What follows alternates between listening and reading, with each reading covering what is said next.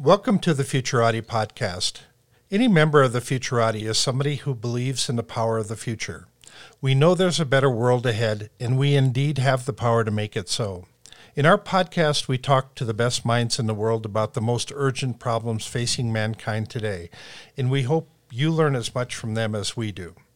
I'm Thomas Fry, a professional futurist and keynote speaker. And I'm Trent Fowler, a machine learning engineer and author. Thank you for joining us.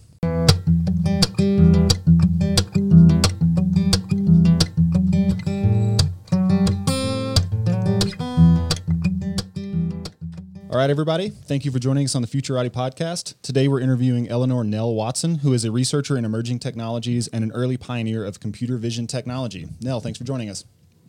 It's an absolute pleasure to be here. Thank you. Why don't you tell us a little bit about your background and what brought you to researching emerging technologies?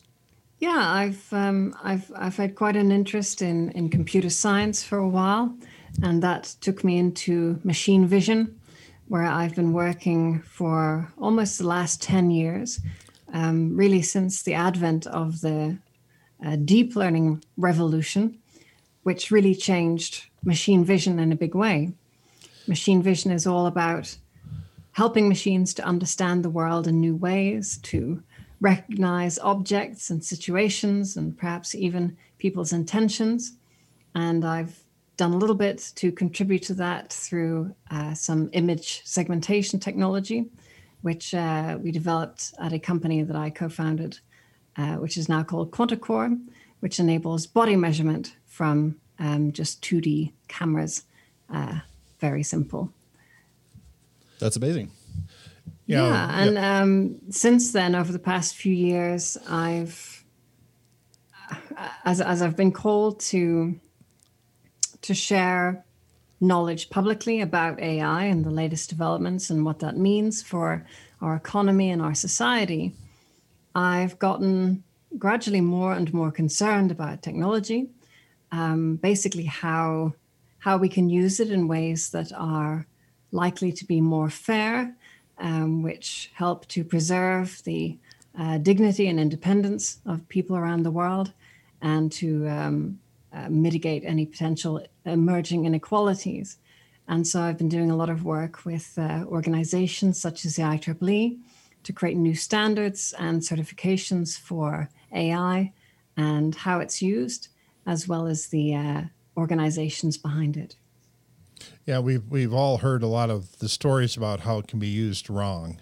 That's what Hollywood focuses on, and telling us how the world's going to end because AI or some new technology has gone totally off the reservation, and so how do this is a much bigger question than we have time to answer, but we all in the back of our minds are wondering, well, how do we leverage the good parts of this technology without letting the bad parts seep in? Because there's always devious people that are trying to do the wrong thing. Absolutely. I think all technology is a dual-edged blade. It can be used to wound, or it may be used like a scalpel to heal. And really, it's all about the intention behind that technology, as well as how potentially coercive it is, whether it's using force or manipulation or fraud in order to get people to do things they otherwise might not wish to do. And I think that so long as we create good rules around how technology is to be developed and how it is to be deployed, we can mitigate some of the worst excesses of those possibilities of technology. I think we've done it before. We discovered just how dangerous CFCs were to our atmosphere, and we got together as a global community in order to police that in quite a short period. And so I think we can do similar things with AI. It's a trickier problem because it's a little bit more distributed. But I think that with the right spirit behind it, we can harness the global community to help to protect against the worst excesses of these kinds of technologies. Yeah, so I could see that taking a couple of different forms. You've written a lot about transparency. You've developed this Coursera course on ethical technologies and becoming an ethical technologist. So if we could take each of those parts separately, what is it about transparency that especially mitigates some of the downside of this technology? And what exactly does that look like? Is it just publishing your source code, or is there a set of boxes that you have to check on some form? How do you see that unfolding? Absolutely. I see transparency often as the cornerstone of ethics, because really, if you don't understand a situation or can't understand a situation, then it's very difficult to, for example, hold people accountable, or to understand how one's privacy might be being infringed, or where there may be biases. Transparency is really, really the root. And they say that sunlight is the best disinfectant. And I think in many ways that is true. The more transparency that we can bring to any situation, generally speaking, better ethical outcomes are going to come from that. And so I think that whether it is greater transparency of an organizational process, or a technical process, or a decision-making process, those are all important aspects. And I think potentially some kind of vetting of algorithms and source code is welcome also. However, it may not be possible simply because that kind of intellectual property is often some of the strongest value of tech companies, and they understandably hold on to it very jealously and carefully. And so perhaps it may not be possible to take a peek at the source code per se, but we can create endpoints where we can test an algorithm and probe it and send it benchmarked test inputs over time and see how those outputs emerge, whether there's any drift over time. Those kinds of ways can give us insights into how an algorithm operates, which don't necessarily require us to drill down into it. And so I think there are different comfort zones for both consumers as well as producers of technology. And I think that it's possible to find something that more or less works for everyone. So I wanted to push back a little bit on the topic of privacy. Because if we live in a radically transparent world and we know everything about everybody, then I know what your credit card numbers are, your bank account numbers, your passwords, and suddenly we lose our ability to own things. I mean, that's the extreme case. And so we have a need for a privacy bubble around every person, but it hasn't been defined legally or technologically or culturally. And so we're in this gray zone of privacy and transparency. And I don't know if you have any thoughts on how that dividing line should be crafted. Well, definitely there are trade-offs between privacy and transparency. And both privacy and transparency can enhance trust. For example, the advent of SSL or TLS, the little padlock in your browser whenever you do some e-commerce transactions or look at your online banking, that encryption, public key cryptography, it really enables our world of e-commerce, because otherwise we'd be taking great risk in sharing our personal credit card information, not just between the sender and the recipient, but potentially people who could intercept it along the way. And those kinds of technologies have enabled the modern world, and we wouldn't really be able to enjoy the world we have without them. And I think that there are technologies emerging now which have the potential to do something similar, but for privacy, not just of say, financial details, but privacy of one's data, and yet still enabling it to be used by machine learning, which is kind of the holy grail. So there's technologies such as homomorphic encryption, zero knowledge proofs, and differential privacy. And in different ways, these technologies enable one to share not the full picture of one's private information, but enough of a general picture that a description can be made of that information, which is then useful to machine learning algorithms. And that's, again, another way of having your cake and eating it as well. The training for the machine learning algorithm isn't going to be perfect, but it's probably good enough. And it means that your very personal and private details can avoid needing to be shared. And I think that those technologies are now starting to move from the lab, from pure prototypes, into publicly deployable technologies. And so over the next couple of years, we're going to start seeing more and more services moving to embracing these kinds of privacy defending technologies. Okay, so it's not so much a matter of drilling down into the actual architecture of the neural network, because oftentimes it's not even really possible to parse what's happening on a node by node level, but just proving that you're meeting some kind of standard, even as you're treating a neural network as a black box or as a proprietary secret. Do I have that right? That's right.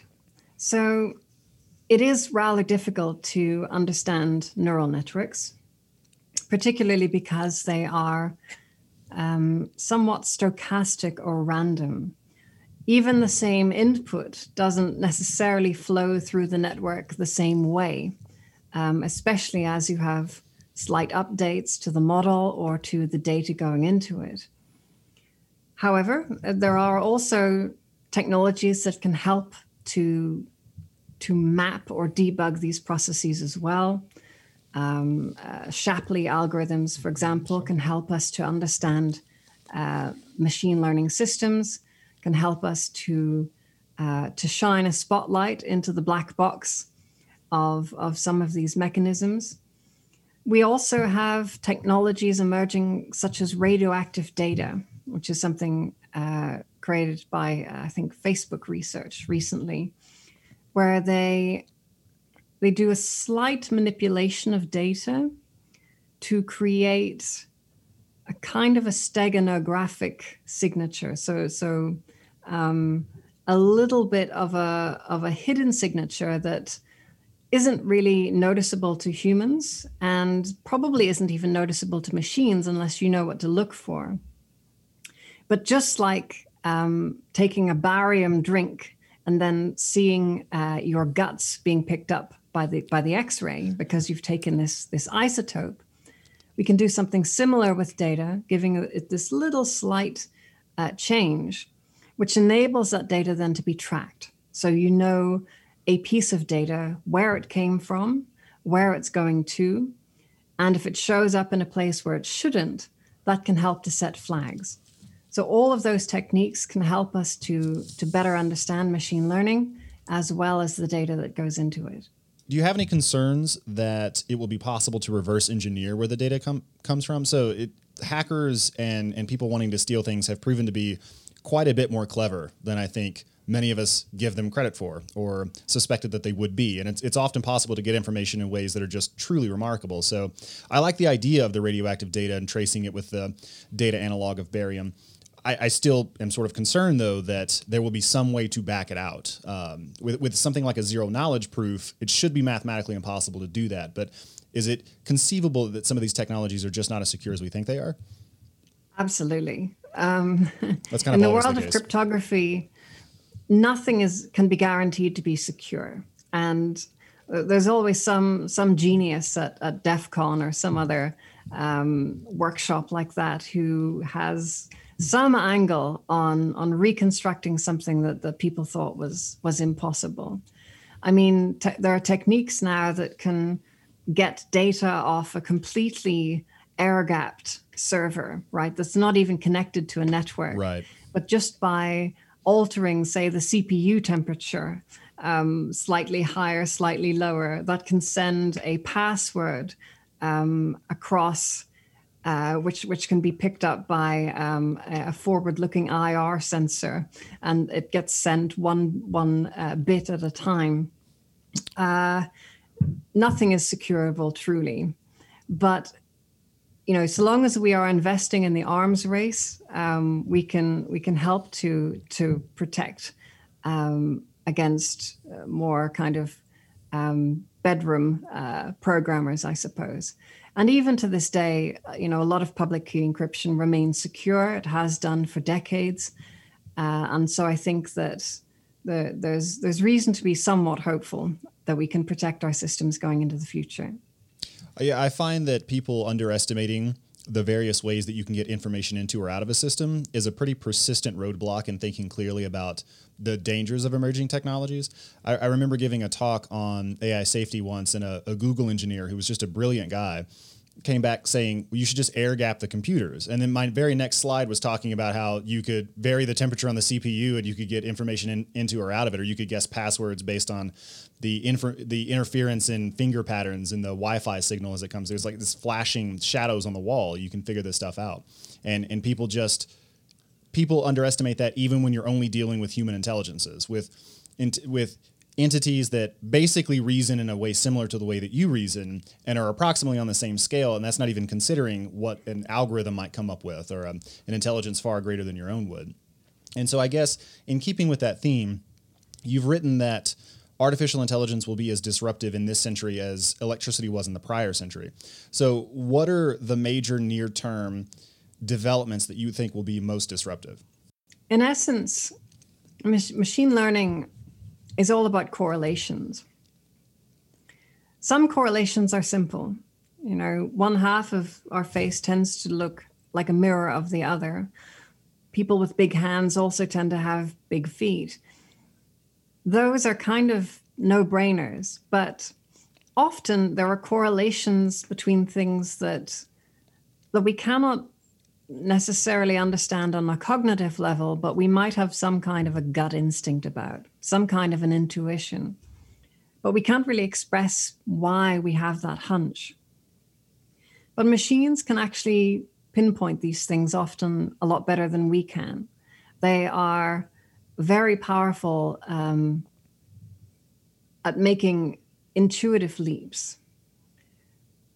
And I think that this is what's going to be so important now and in the future, is that machines can make sense of extremely chaotic situations and scenarios, things that we think are far too complex for us to deal with.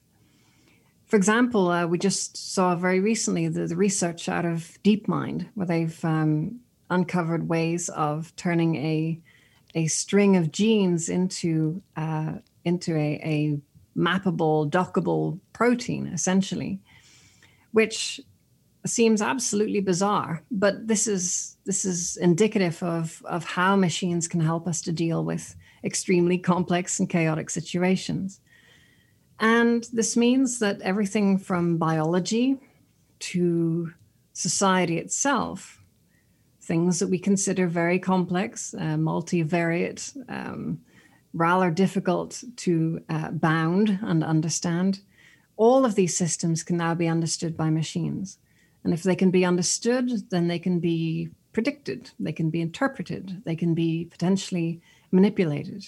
And if we can manipulate a string of genes into a protein, we can probably manipulate human society or even human individuals as well in different ways.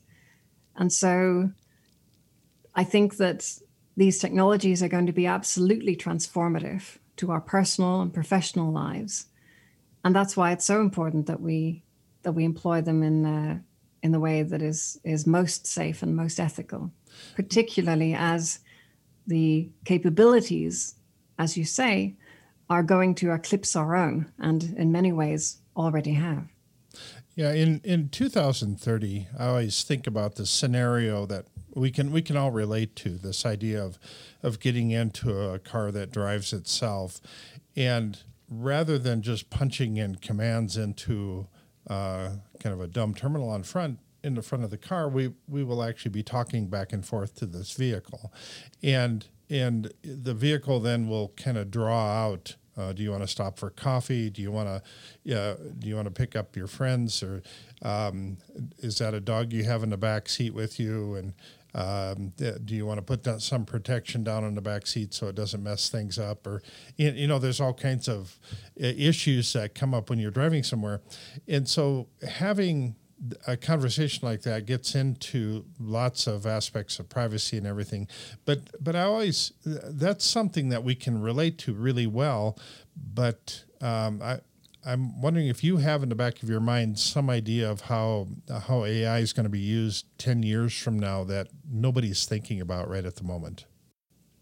Definitely, we're about to have several Sputnik moments, I feel, in AI over the next, say 12 months or so, 12 to 18 months, perhaps. Similar with the announcement from DeepMind, which is maybe not for the general public so much, but for the scientific community, that's a Sputnik moment, because nobody imagined that protein modeling would be something that could be a solved problem anytime soon. I think that today we're getting used to the idea of talking to our AI assistants on our phones and home devices and asking, what the weather's going to be like tomorrow, or, who won the sports match. But we're not really expecting to be having a meaningful conversation with these kinds of bots yet. And yet I think in the next year to 2 years, we will. Now that the cat is out of the bag with regards to attention-focused neural networks, or these transformers, such as GPT-3. Essentially, 10 years ago with deep learning, we discovered if we have lots of layers and we throw lots of data at a problem, we get unreasonably effective outcomes. And now we're discovering that having massive models and investing a lot of time and resources into creating them, again, gives a disproportionate return on investment. And so now we're going to see all kinds of organizations dumping money into these massive models, which are going to be orders of magnitude more powerful. And suddenly AI is going to reach a discontinuity in its capabilities. And people are going to be freaked out a lot by the capabilities of AI, where suddenly it is feasible to have your AI, quote unquote, secretary handle some minor social task, like ringing someone up and asking them if they want to come to a party, and then booking the table and all of that stuff seamlessly for us. I think that's going to freak a lot of people out, because a lot of typical middle and lower middle class tasks are those kinds of problems. And that's going to, again, threaten a lot of occupations, essentially, as well as bring this new element into our social sphere. Because if we're asking our AI butler to handle something on our behalf, we don't want that representative of ourselves to end up embarrassing us, right? To end up doing some sort of gauche faux pas that makes us look bad. And so it's going to be very important then to start socializing AI, to provide feedback like we do for children or pets, kind of that was good or that was not so good. And with a very strong need for them to understand different cultural expectations and different situational expectations. What might be appropriate at a wedding could not be appropriate at a funeral, and vice versa. Those kinds of opportunities for learning are going to be very important between now and 2030. So how do you see the training process for that work out? I know that you're also involved in a separate project to build, is it an open source data set for solving ethical problems? Do I have that right? Haven't you built something kind of like that? Well, yes, something along those lines. So I have a little project called ethicsnet.org, which is crowdsourcing examples of behavioral norms. So kind of the mother of ethics. It's not about right and wrong per se, but about what is socially preferable or dispreferable. This is what given humans expect. A certain situation. Yes, exactly.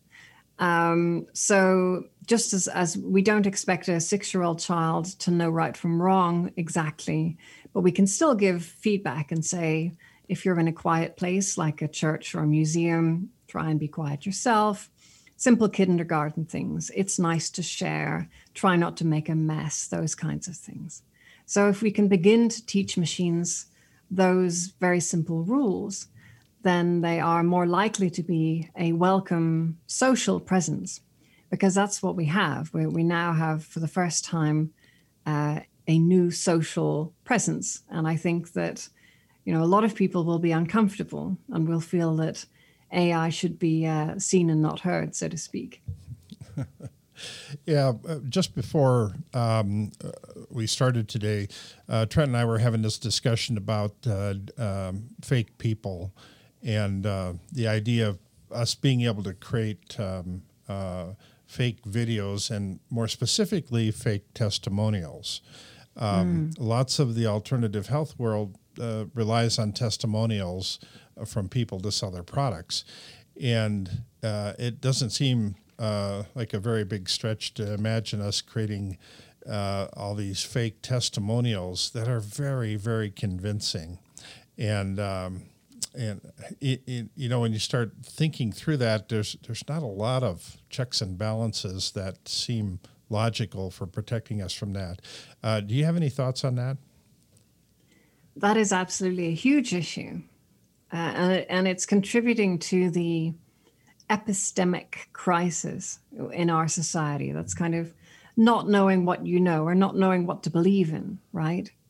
This sort of hypernormality where all kinds of false information is given to us, which seems pretty plausible, whether that's created by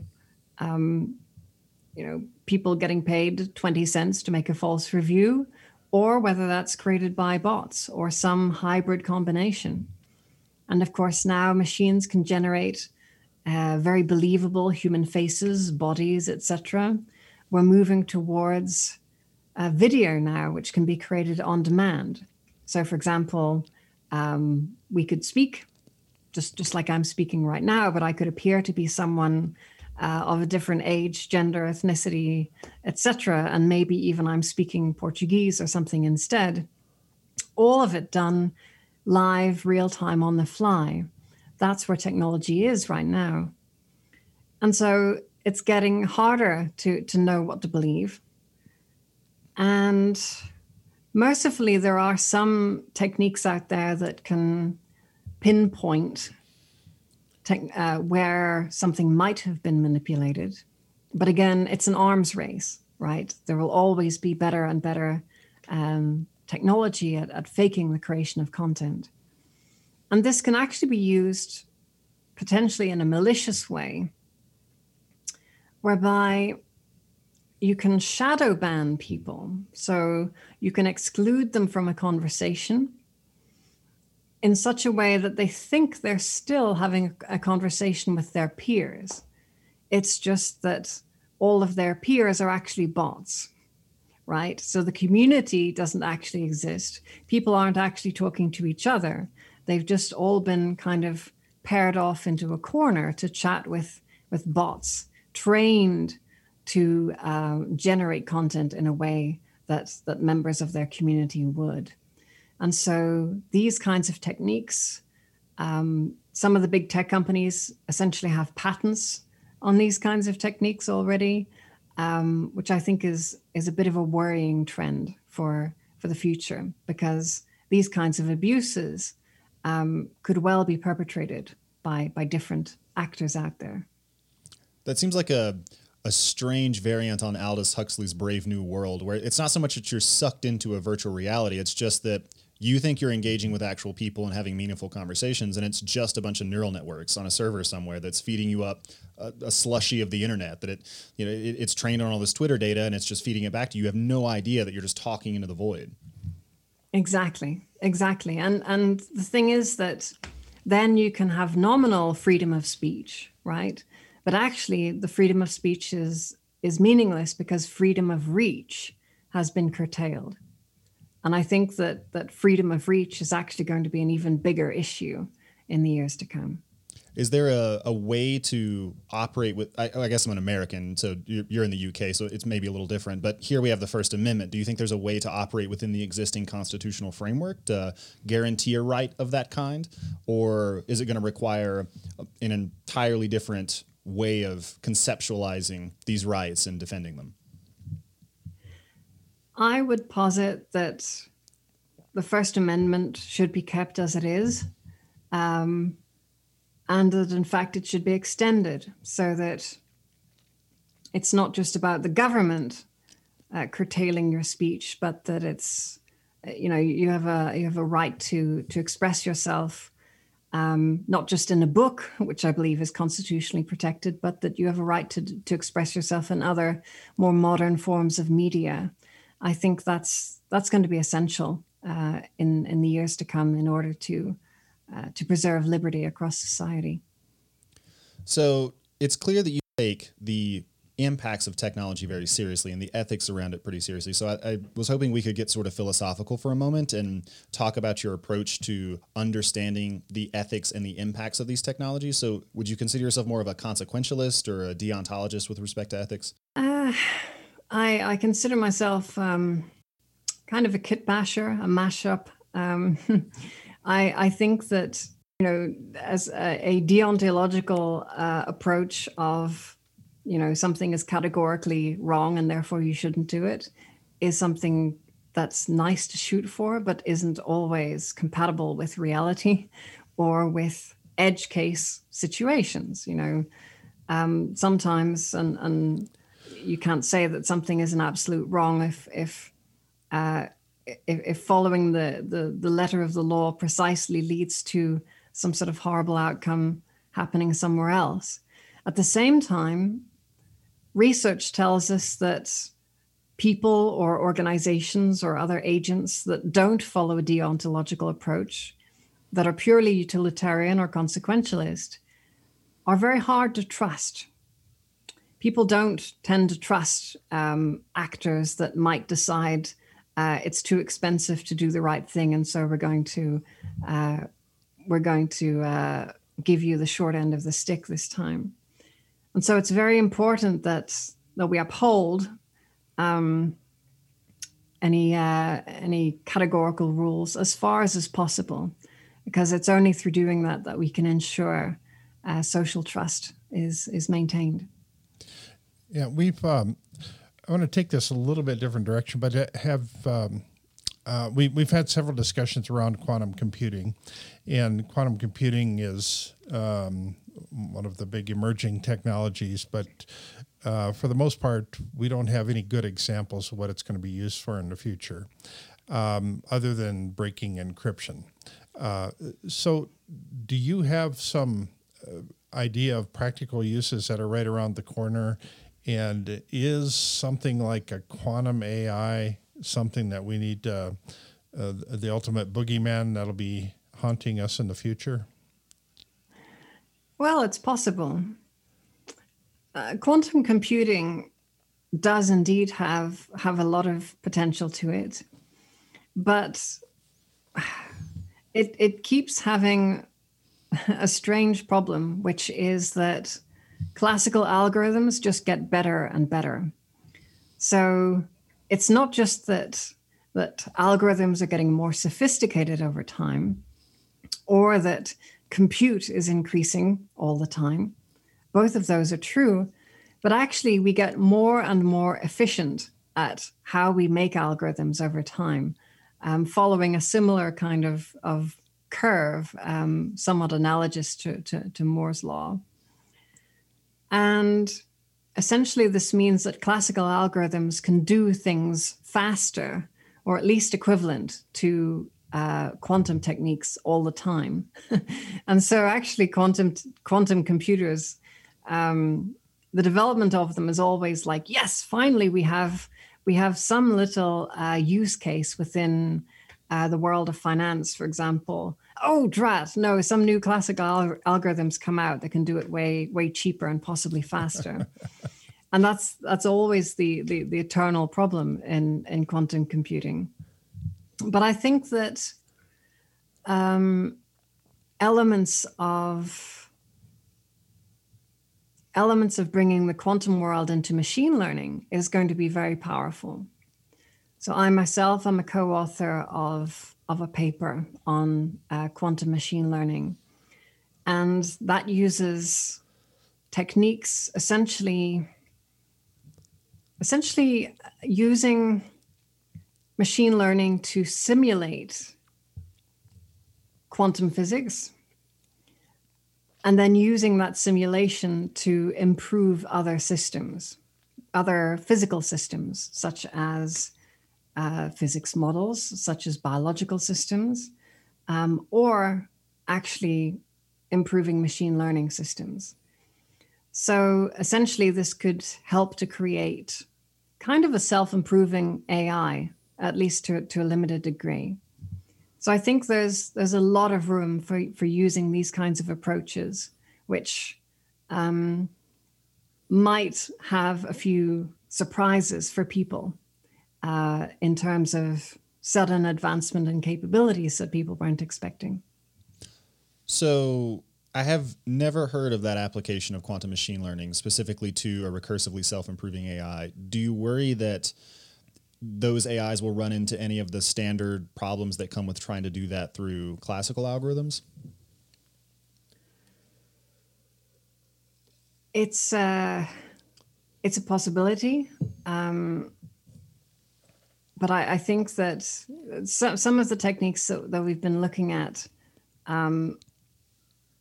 as far as I can tell, they appear to be closer to how the actual human or other mammalian brains function. But because typical artificial neural networks are rather crude in the kind of the activation function. So basically the mathematical rules that enable one neuron to connect to another and so forth. But actually by creating a simulation of the physical properties of neurons, also taking into account their quantum thermodynamic effects, actually then we can use that simulation of how we think the brain operates to advance ML. And so those kinds of techniques potentially might, again, lead to another surprising discontinuity in capability. So I published the paper. It hasn't even been in a journal yet. It's only come out the last few weeks. But the code is available. So if folks out there are curious, you can download it and have a play. It's on my website at nellwatson.com/publications. So that sounds like you're trying to use standard neural networks to simulate quantum mechanical systems as a means to develop neuromorphic AI. Exactly. But it's very complicated. I'll have to get the code and mess around with it. So I get a lot of different answers when I ask about the near-term applications of quantum machine learning. So besides simulating quantum mechanical systems, what else do you think that they might be used for? Well, I think almost any kind of physical system or system which can be abstracted in a physical manner or thermodynamic manner can be improved by these technologies. So you can use the technology to simulate those systems, but also to potentially optimize them, right? So to make a technique faster or more capable, or to improve the efficiency of something in different ways. So I think the possibilities are almost unbounded, except by our imagination. So, moving into the way you're thinking about things and training young people today to move into, I always think in terms of the half-life of an education. How valuable are these skills you're learning, all this information, and we're moving into a very fast-moving world here, and so teaching concrete skills, different formulas and algorithms and things like that. A year later, they're all ancient history. So, in your mind, what's the best way to kind of educate a young mind to jump on this fast-moving train and keep up with all the changes ahead? That's a great question. I think it's clear that the idea of going to college and learning a trade and then you use that your whole life exclusively, I think that's going out the window. I think it's very clear that people will be surfing between different careers, or at least different majors, if you will, in their careers as technology changes, as new waves arrive. And continuing professional development is going to be very important, as are creating new ways of training people.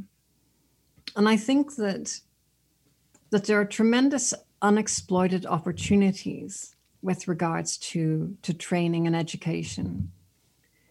Because if we can create a shorter learning loop, then we can help people to train much more efficiently and much more quickly.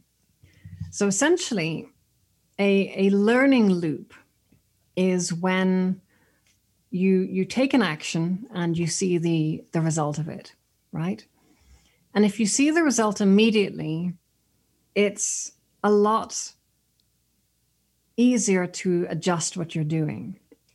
So think of when you're at the arcade and they have that basketball game, right? Where you have to throw the basketball into the basket and it lights up every time that the ball goes through. You get very direct and fast feedback. And so you can adjust your throw until you are consistently getting them in the sweet spot. Typically, a lot of our learning involves receiving some instruction and then, a semester later trying to regurgitate that, and then you get a mark like a month after that, right? And that's not very helpful.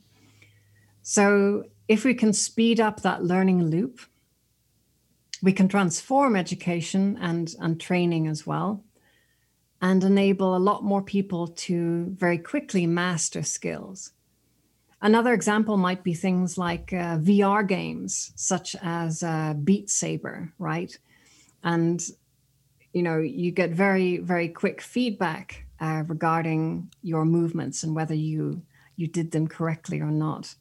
And imagine if we had something like that, but for skilled trades, or working in a kitchen, or in construction, or any kind of environment, medical training, of course.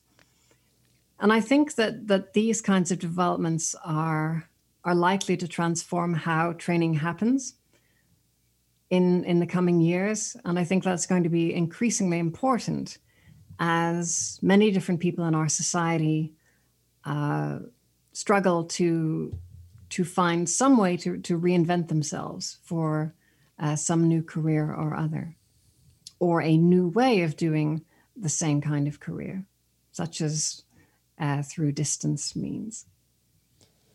So in the 10 or so minutes that we have left, I want to go into some kind of unusual territory, and I want to talk about this piece you published called A Bootstrap Process for Life and Cognition. And in it, you stipulate that certain kinds of energy dissipating processes like life might be transforming the universe because they actually fine tune local physical constants in such a way that these processes and more complicated variants of them become easier. And you stipulate that this might have something to do with the emission of dark energy.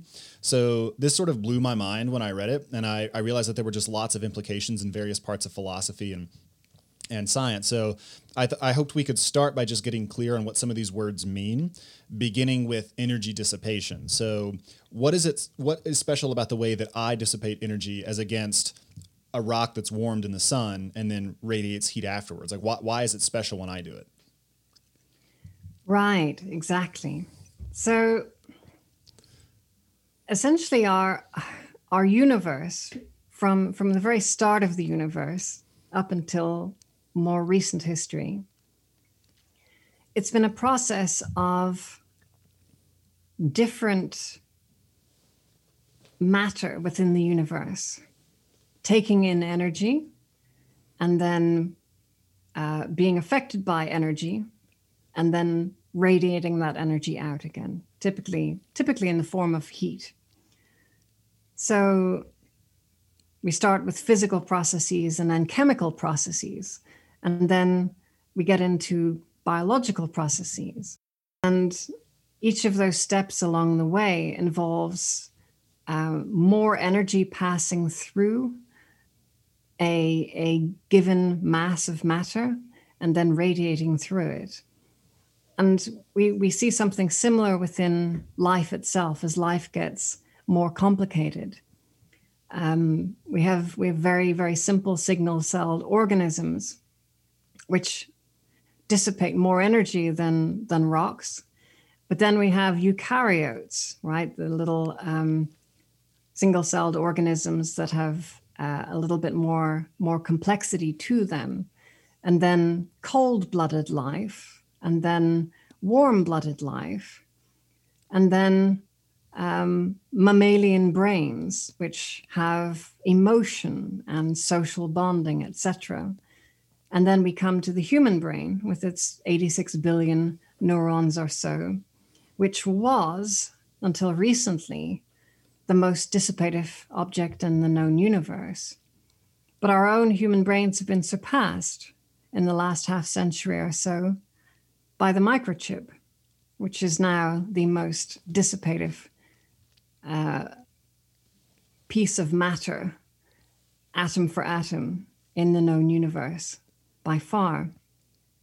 And so it seems as if we are ourselves part of a bootstrap process, which is taking the universe into ever greater and greater ability to dissipate energy for some strange reason, but that seems to be the pattern of the universe.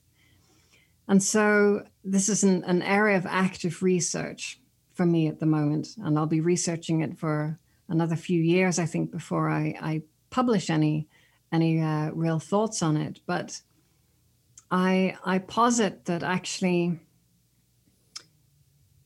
this greater dissipation over time may in fact be why the universe is expanding, and in fact why the rate of expansion of the universe seems to be increasing over time, because as more opportunities for life arrive in different parts of the universe, and that life becomes more complex, I posit that life itself is actually generating dark energy and thereby blowing up the universe at an ever greater rate. Yeah. So could we talk a little bit about the observations that have led you down this path? So there's the expansion of the universe. In that blog post, you talk a little bit about cosmic filaments and I guess this sort of empty zone around the Milky Way. Walk through the empirical observations that motivate the development of this hypothesis. Yes. Well, if we look at the universe at a very grand scale, there are voids. There are some parts of the universe that are almost empty, or at least have a far greater, smaller amount of mass within a given radius than other parts of the universe. And this is a mystery. We don't really know why that is, although there are a few theories. But I posit actually that galactic clusters that have more concentration of life or other dissipative processes going on within them are, all things being equal, more likely to create voids around them, right? And I think that there's probably a falsifiable hypothesis whereby if you can find parts of the universe that have been sterilized by gamma ray bursts, etc., then those parts of the universe should have less expansion, because whatever life-giving processes were in them would presumably have been snuffed out. And so I'm very interested in trying to see if there's enough data out there already that we can chew on to see if that pattern actually matches or not. So could you see the development of life in the universe by just sending something the size of the moon, like a microchip the size of the moon that's dissipating energy all the time, to one of these sterilized galaxies and begin the process of changing the local constant such that other dissipative processes are more likely to arise? In theory, I think that would be a very interesting experiment. So could you talk a little bit about the mechanism that would drive this? So you said possibly we emit dark energy. I'm still not really clear on how that changes the fine tuning of the local constants. Like what is the relationship between those two things? Right. So, well, I guess how would you know? Like, how would you know that dark energy is being emitted? Right. So yes, that's another